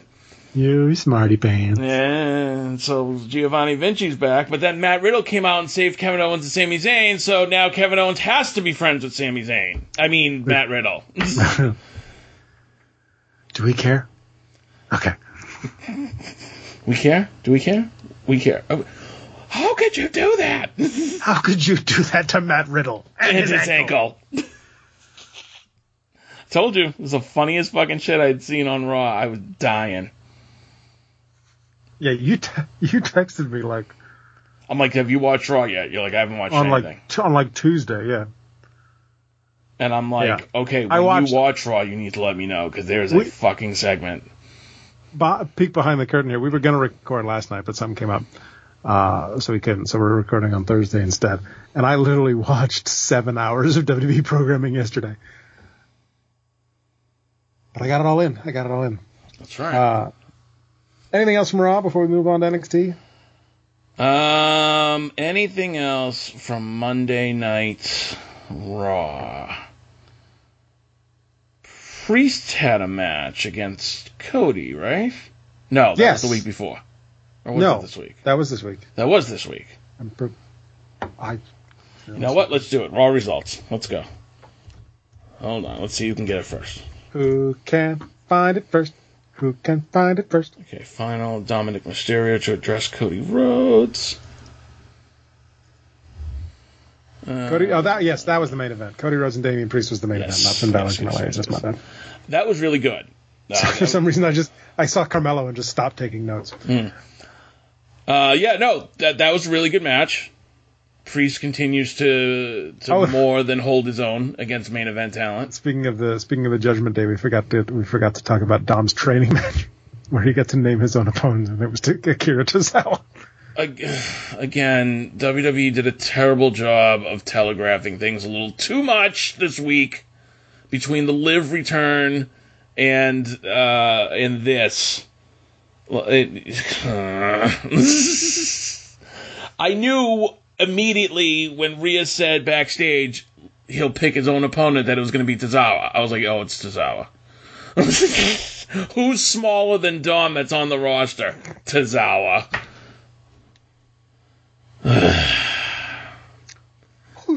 Who's smaller than Dom? Ronda did fight Raquel in a one-on-one, but Liv and Baszler got into it on the outside, so Rousey got a quick pin off of Raquel. But it was like 2 minutes. It was really fucking nothing. Yeah.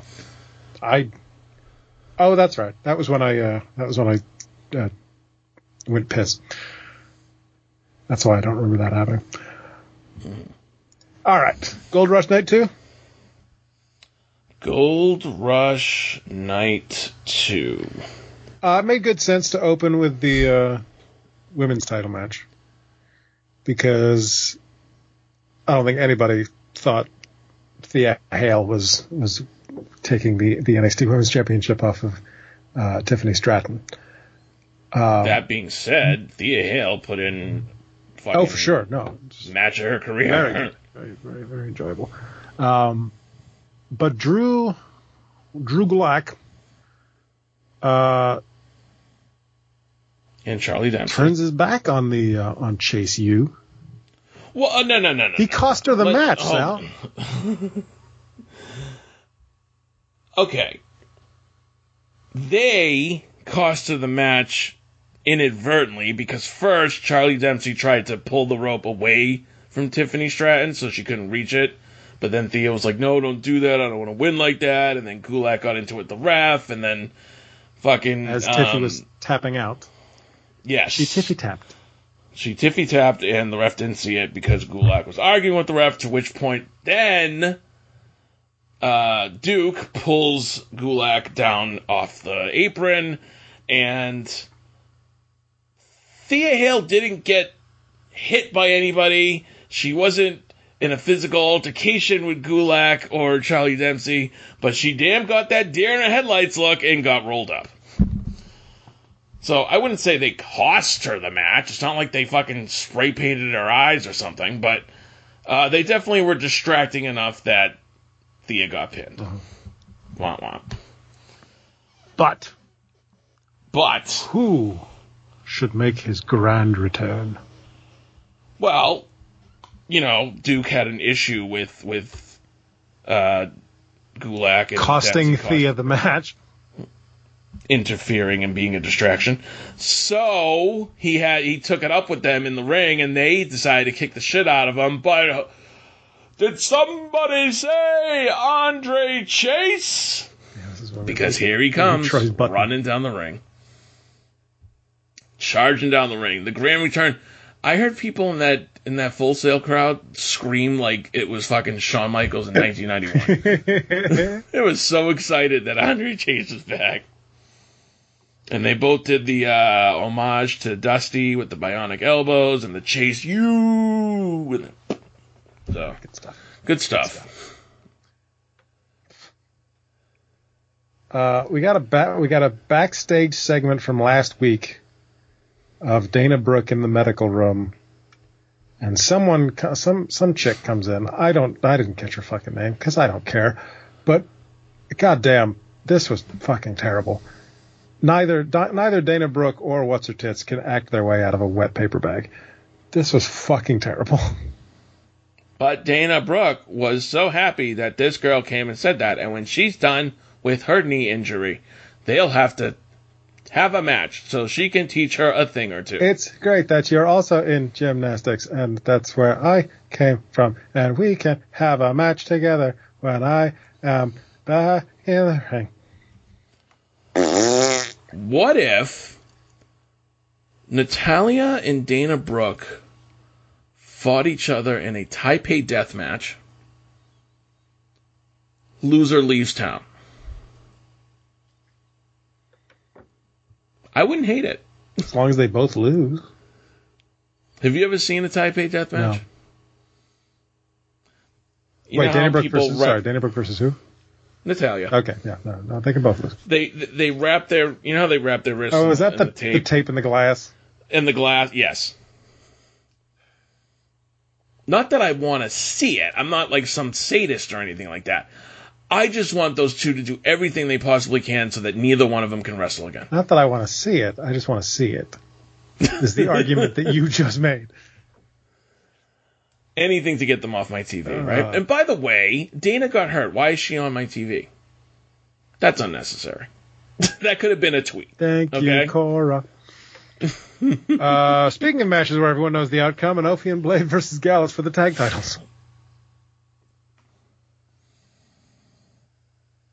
I like Malik Blade.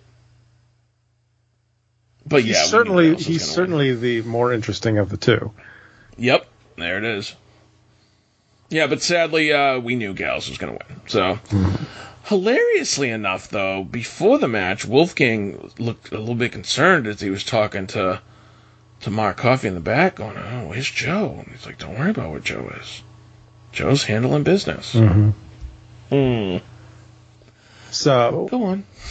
Yeah, at one point, I don't remember which of them it was, but someone tried to jump off of Mark Coffey's back, and it did not work at all. But Wolfgang sold it anyways, which was nice of him. Then Stax helps Gallus retain the titles, and we'll learn more about that a little later on. I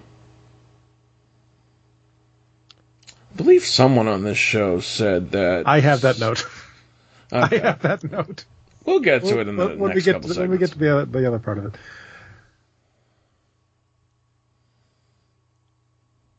Oh, yeah, sorry, I had a note here and I couldn't remember what the fuck it was about. We had a backstage segment with the Metaphor, which I enjoyed. Mackenzie Mitchell getting yelled at every time she mentioned that Noam Dar lost the Heritage Cup. Well, first of all, Mackenzie Mitchell brings up the Heritage Cup, which Noam quickly tells her, "I am not ready to talk about that." So what does Mackenzie Mitchell do? She continues to bring it up. Yep. To which, at the end, Lash Legend's like, "You are terrible." No, that was Noam. That was the last thing Noam said before he walked off screen. "You are terrible. You're a terrible interviewer," or something like that. Oh, but, that's right. That's what he said. But Lash did say something to her before that. My question is, when the hell did What's His Nuts get an accent? Orzo Mensa. Orzo Mensa. Not Orzo. Famous pasta magnate Orzo Mensa.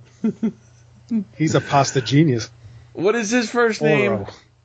Oro. I'm sorry, I added a letter. Forgive me. Oro Mensa. Yeah, but Orzo is a pasta. I know. I've seen it at the store. Okay? I only eat penne. But anyway. And every once in a while, rigatoni. That is a sentence that I don't know I ever thought I'd ever hear anyone say. I only eat penne. Here's your episode title. Oh, well, I'm editing, so. Anyway. Oh, I got a list going, I'll tell you. Yeah, he suddenly has a South African accent. And I understand that he's South African, but I don't think he had that accent before. I don't know if that's true because I don't remember him talking, so. I feel like could be. I feel like he did talk when he was on that tag team in NXT UK that was the only two black guys in NXT UK. Don't ask me what the other guy's name is because I don't remember. Then we get the Schism family meeting. I wrote this down. The Schism which consists of Ava, Rip, Jagger, and Joe. And Joe. Just Joe. But this is how they write the dyad off, because eventually, for some reason, they're still calling them the Diamond Mine. The Creed brothers appear, and we get a challenge, thanks to Joe, for a loser leaves NXT match next week at Great American Bash. Thank you. I don't know why I'm thanking you. I remembered it myself, but... No, I don't think Great American Bash is next week. And why has it got all the fucking graphics for it? I know, but I thought they said the Great American Bash was in a couple weeks. Anyway, next week, loser leaves... I'm pretty sure it was next week. Loser leaves NXT match. The Creed Bros versus the Dyad. And this is how the Dyad get written off. Yeah, but if we didn't know that they requested their release like twice, then this story would have been much more intriguing. We already know. Like, oh, good. Now they're finally going to write them off. Also, Joe Gacy didn't really make any sense during his promo. They're like, you haven't done anything for us. You're a liar. And he's like, what do you mean? Look at all I've done for you. You're yelling at me. You never would have done that before. I'm like, why not? I think it don't worked. know. I think it worked. He's a cult leader. I think it worked. He's a better cult leader than Bray Wyatt ever was. How dare you?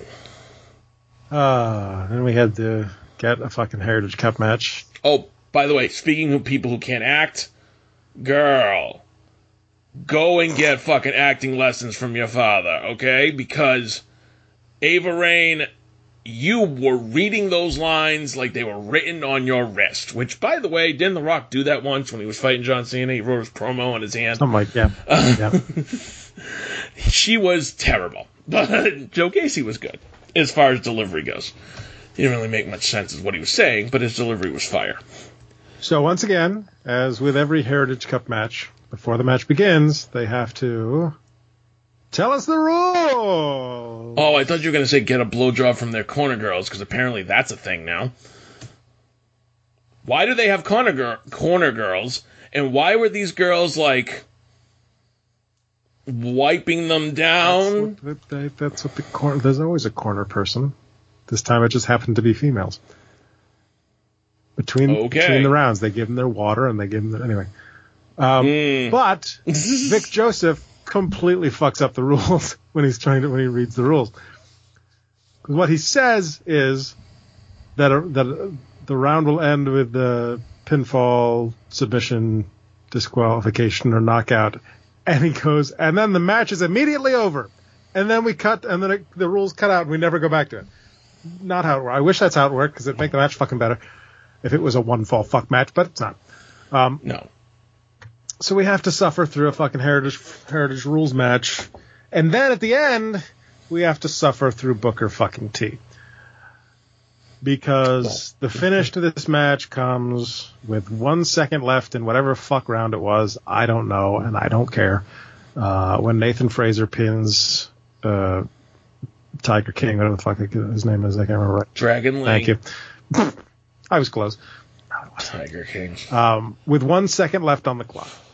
And for some goddamn reason, Booker T decides that it is his mission to completely fuck up the booking of this match and go, no, Vic, I think the clock was expired. No, Vic, I think the clock was expired. No, I think the clock was expired, Vic. Shut the fuck up. Well, yes, but that being said, right before that, Vic Joseph makes it a point to say, as we're going into the final round, if this match ends in a tie, Nathan Fraser still retains the Heritage Cup because the tie goes to the champ. Which, by the way, is not how it was in NXT UK. And I don't think that's even how it was in NXT regular, because why would you do the 1 second thing? Why does it matter if he keeps the cup anyway? In NXT UK, it went to sudden death. But they never said that on this episode. They continually said that if the score remains the same, Nathan Frazier remains the champ. So why do the 1 second finish? I don't know. I don't care. Also, the 1 second finish took them 14 seconds. I don't know if you noticed that sequence that they were like, oh shit, we still got some time on the clock. Quick, you roll me back, and then I'll roll you up, and then I think that was because Tiger King's shoulder wasn't down. So they may have had to futz with it. So it may have been supposed to end on that first roll up, but they had to futz around with it because the shoulders went down. Anyway, it sucked, which it always does. Who cares? It was better than the one I saw with Noam Dar and Nathan Frazier, but it wasn't good. We get a vignette to build to next week's NXT Underground match, where David Kemp will fight Damon. Damon Kemp will fight. Is it Eddie something, or was that his? It kind of looks like Rodney Mack. The Native American guy. Right. Whose name Eddie Thorpe. Thorpe, that's right. I knew it was Eddie. And was he in NXT UK? And no. Who should appear? Who does it turn out is still fucking alive? Gable Steveson. That's right. He's training Eddie Thorpe. Yay. Because we all remember how much Gable Steveson was in Raw Underground, right? Oh, wait. No, but he's an Olympic gold medalist, Sal. So what the fuck does that have to do with Raw Underground? Or NXT Underground, as it were? And why are they having an NXT Underground match? What does that even mean? Not happy about this. I'm not happy that I have to suffer through and watch it. But anyway. Gigi Dolan lost. And then got paint. She didn't. Oh, did she win? She won. Well, she got paint dumped on her for some reason. And then she got attacked by Kiana after the match. And Kiana pulled a Randy Orton in Kofi Kingston from like 20 years ago and poured fucking bright paint on her for some reason. Why paint? What the fuck? Because Gigi's an artist, and in her vignettes they had spray paint. But we're not going to use spray paint because the Outcasts are doing We're that. We're going to use cans of paint. Cans of, like, thick, globby paint, like, I guess. Sure, it's, you know what? It's probably like a fucking Michael Hayes fetish thing, all right? Let's be honest, yeah. And then we had to go to a vignette while they changed the ring mat of Tony D'Angelo in jail. And yeah, but he has a visitor. Who should come visit him in jail but Mama D'Angelo. Why? That's Joe Coffey, Sal. What is Joe Coffey doing in jail? What is Joe Coffey doing in the Impact Zone? Joe Coffey says to Tony D'Angelo, a lot's changed since you got locked up. What, 4 weeks ago? Yeah. So much has changed. A lot has changed. The date of the week changed. The calendar changed, yeah. But Joe has a secret recording that he plays for Tony. That reveals what we already saw happen earlier in the night. That Stax is going to help Gallus retain the tag titles because Stax is tired of being the underboss. I'm tired of being the underboss. He wants to be the overboss. So, hey, I'm tired of being the underboss. So yeah, as Jason and/or Troy or whoever it was said. It was you. You were the one who said, it's Stax. No. Yes, you said it for weeks ago when they first did the storyline. You were like, big surprise, it's Stax. No, as Troy and/or Jason said a few weeks ago, the only other guy in the family is the one that sold Tony D'Angelo out.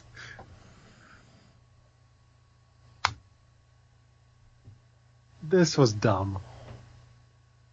It was awful. And I've watched every single Mafia-influenced storyline the WWE has done. And this was bad. Because First of all, like you said, we had already seen everything earlier in the night. The recording should not have happened. We should have had Joe Coffey go to visit D'Angelo in jail, warn him that people he thinks are loyal to him aren't actually loyal to him. Then we can have the match with Gallus and Stacks helping them. Then we can have Stacks cut a promo next week and say why he betrayed Tony D. But the other thing about it, Gallus doesn't fucking need Stacks' help to beat fucking Idris Enofe and Malik Blade. Nope. Not at all. In fact, if Joe Coffey wasn't out making prison visits, he could have helped his Gallus boys win just as easily. And how did he get that recording? He was in the trunk. Anyway. Main event time. Your NXT. You think they're doing this? You think they're doing this story with D'Angelo and Stacks just so D'Angelo can grab Stacks and be like, "You broke my heart. You broke my heart."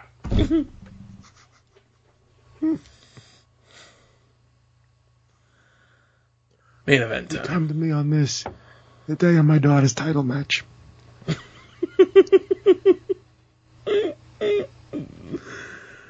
Sal, your tattoo's back.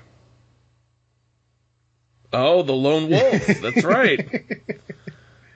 That's right. Baron Corbin coming out. Sal pretends not to like Baron Corbin, but he's got a Baron Corbin tattoo. It's not a Baron Corbin tattoo. Yeah, Baron Corbin comes out with the Lone Wolf gimmick, and I didn't realize just how much it doesn't work when he doesn't have hair. No?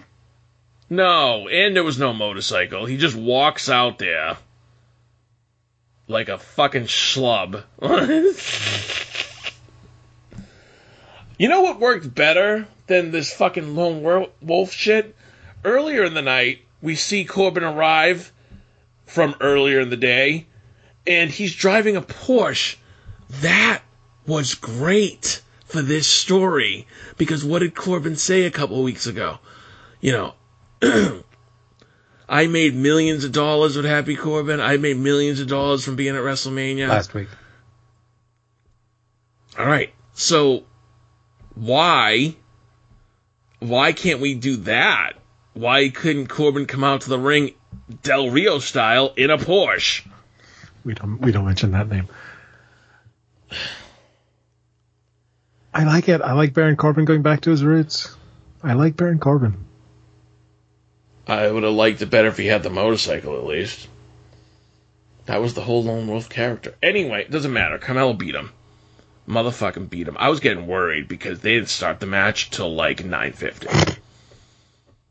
I'm like, I'm gonna run out of recording. And they went over. How come they're allowed to go over in NXT and not on Raw? Oh. They went over by like 10 minutes. But anyway, it doesn't matter. Carmelo wins. What'd you think of the match itself? I enjoyed it. It was fine. I like Carmelo. I like Baron Corbin. You know, Carmelo does that thing where he does like the springboard cutter. Yeah. He missed it this time. Yeah, he they almost managed to turn it into an okay DDT, but not really. I think it was Vic Joseph. I was like, didn't get all of it. Now, what about after the match? After the match, we go to Shawn Michaels' office? Angry Braun. Yeah. Bark. Yeah, Braun Breaker is screaming and telling Shawn, apparently it's Shawn. It was his office. You don't control me. You don't own me. I'll do what I want. All right. And then he leaves. Cartman, relax. And then before he leaves, he screams into the camera, you'll find out next week. So, what's his deal? We see him come on the screen after Carmelo's title match. Is he getting another rematch? Well, we'll find out next week. Maybe he's fighting Shawn Michaels. We gotta go. We're out of time. How pissed off would Grayson Waller be if he fucked? Oh, man. I mean, I know I would be. I enjoyed Gold Rush, weeks 1 and 2. But overall, it was a fun little event that they did. I enjoyed it, but I didn't understand. Other than the Heritage Cup match. I didn't. It didn't even need to be called Gold Rush. It was just like a regular episode of NXT. Except by the way, all NXT those title matches. By the way, NXT's Great American Bash 2023 will be held on July 30th. Yeah, I realized that. So, if they save that match, they're saving it for a fucking month now. But I don't know. We'll see. No. Anyway, Cedar Park, Texas. Who wants to go there? It's not happening on the 30th. It's actually happening on the 1st. It's Money in the Bank. Money. I got money. I got money in the bank. Show them what you. Remember that song from the first? Nope. From the first SmackDown game that had a Money in the Bank match. Point your browsers at rundownwrestling.com, and we're going to fill out our Money in the Bank prediction poll. Put your name in the field. Which says put your name in the field, and then we'll go. Seth, the poster, by the way. Seth is towering over London. Haha, see what I did there? I like the lateral leaning against the clock tower. Yeah, that was nice. Nice little touch. Remember that Money in the Bank they did at Titan Tower? Yes, I do. Somebody's jumping off Tower Bridge. Is that Mysterio? I can't tell. It's too small. Who's that jumping out the sky? All right, up first, your men's Money in the Bank match. Rick O'Shea, Shinsuke Nakamura, LA Knight, Santos Escobar, Butch Dunn, Damian Priest, and Logan Paul. Who you got?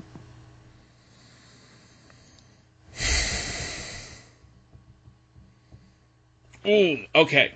Can I give you my train of thought first? There are 3 people in this match that stand out as possible winners to me. Logan Paul is one of them because he's Logan Paul. Damian Priest is another. He has been doing great work. He has been in main events recently. I can totally see him winning the case. And then, of course, you got everybody talking about L.A. Knight. Yeah. But I think the publicity... Sorry, what?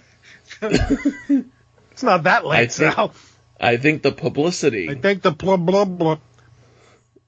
it would get is something WWE can't resist, and I'm going to go with Logan Paul. On another podcast that I listened to, one of the hosts basically said that was their lock guarantee, was that Logan Paul was winning Money in the Bank. And it made me realize how much I would hate if Logan Paul won Money in the Bank. He instantly became the favorite as soon as he got added to the match. I hate it. That's where he's at right now in his WWE stardom is that name in the matches he's had with Roman, with Seth, like he's top of the card. Well, I would not like that. So I'm sticking with what we all discussed last week, which was L.A. Knight. Yeah. Women's Money in the Bank: Zelina Vega, Becky Lynch, Zoe Stark, Bayley, Io Sky, and Trish Stratus. You know who it's not going to be? Bayley. It's not going to be Bayley. It's not going to be Bayley by a long shot. Anybody else other than Bayley? Anyone else other than Bayley? That's a legit chance. Bagley's got that publicity. Although Zelina Vega's chances are limited at best. However, let's go with Io. Because I know it's probably going to be Becky, but they're also talking about it too much, so it's like... Oh, and Becky had that moment where she held up the case on Raw, so then you know it's not going to be Becky, because they don't do that photo op unless you're saving it for the pay-per-view. So, Io. I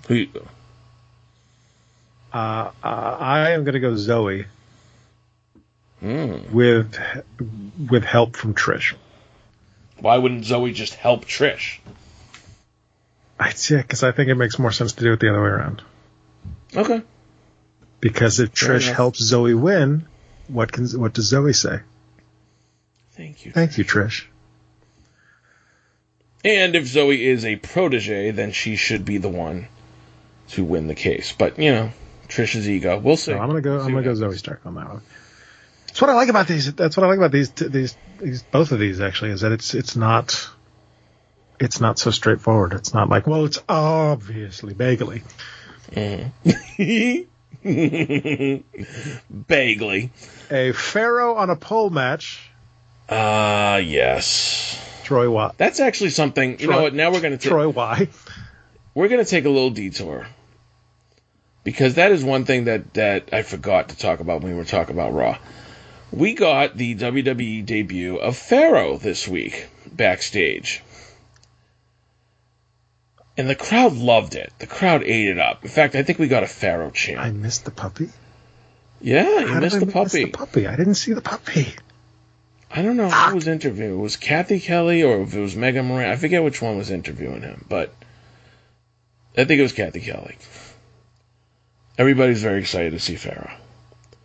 And it got me thinking about something very unfortunate. See, Cody is still on par with his popularity level at WrestleMania. And if he was fighting Roman for the undisputed WWE Universal Championship at SummerSlam, I can almost guarantee you he would still maintain that popularity that he's enjoyed since the Royal Rumble. And what worried me is, okay, now we see Pharaoh, we get the pop for Pharaoh, but Cody's gimmick, Cody's shtick, can we really keep that for another 8 months? And it not get stale and people not start to boo him and turn on him as we get closer and closer to him obviously winning the Royal Rumble again? They have a million different ways that they could go with it from now to WrestleMania. But I do worry about Cody's sustainability, especially when it comes to his popularity. You're so fickle. Do you think he could be as popular as he was going into next WrestleMania if they just keep the same base? Like, how do we get from SummerSlam to Rumble and keep Cody hot? You know what I mean? Okay, but why are you assuming that he would just do the exact same thing? Why are you assuming there'd be no evolution of the character? I'm basing it on his promos. Because he tends to say the same thing. And I don't know, it's worrying me, man. Well, it's really worrying me. Let me tell you something, brother. Yeah. Dominic Mysterio ain't gonna beat Cody Rhodes. Oh, no, he's not. Well, unless Brock comes out.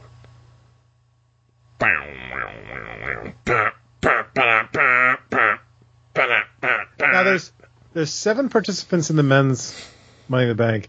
It's only 6 participants in the women's Money in the Bank. So what if Brock adds himself to the women's Money in the Bank? Then he misses Money in the Bank. Women's tag. Maybe he gives it to Sable. Wait, who are you picking? You're picking Cody? Yes, obviously I'm picking Cody. I'm gonna go balls out. I'm gonna pick Dominic. Apparently someone's gonna interfere. Apparently this is official. Women's Tag Team Championship match. Ronda and Shayna defending against Liv and Raquel. We're already doing this. Then it's obviously going to be Ronda and Shayna retaining, and then they do the rematch at SummerSlam. Yeah. Maybe a match for the WWE Universal Women's Championship. Asuka defending against Charlotte Flair, which Troy spelled like a road flare. Why is it maybe a match? Oh. Pretty sure they booked it. Although, I understand his confusion, because from SmackDown, you had no idea when Charlotte was getting her match. And then I think on Raw, they said it would be on Money in the Bank. It is official. Asuka defends her newly won championship against Charlotte. I'm going to say Asuka retains, and judging by what Bianca said to Adam Pearce on Friday night, Bianca will be the reason Asuka retains, and then we'll get a triple threat at SummerSlam. Okay, I also say Asuka retains. Will there be a cash-in? No. No. No, not this time. I know they've done it a bunch, but not this time. Intercontinental Championship, Gunther defending against Matt Riddle. Riddle wins. You think so? I'm going for it. This is it. Riddle wins. And I know we got SummerSlam coming up, but Gunther is on the road to much bigger things. And Riddle winning would continue my prediction of him versus LA Knight. Yeah. I'm gonna stick with Gunther. Okay. It is the Gunther Continental Championship after all. Gunther Continental Championship. Gunther. So Bloodline Civil War: Roman Reigns and Solo Sikoa versus Jay and Jimmy Uso. I appreciate that the WWE is going full force with this, and they're even the font that they used on this graphic looks like the Civil War movie poster.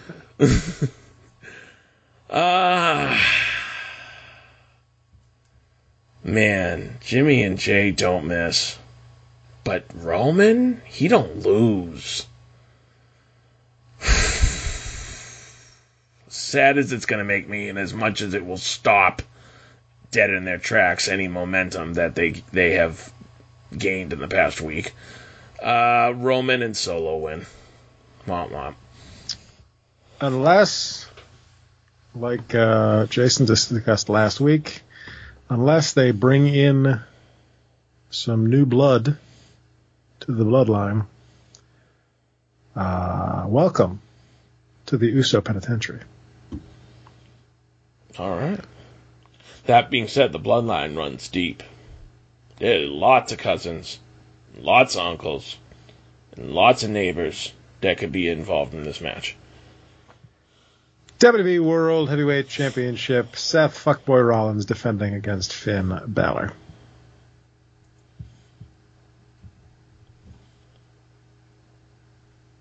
I'm going to say Seth.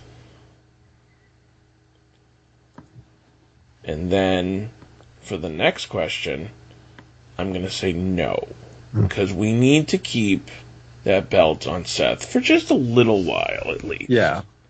Yeah. It's much too early to take it off of him right now. Yeah, as much as I would enjoy Finn Balor getting another World Championship reign, this is a brand new belt.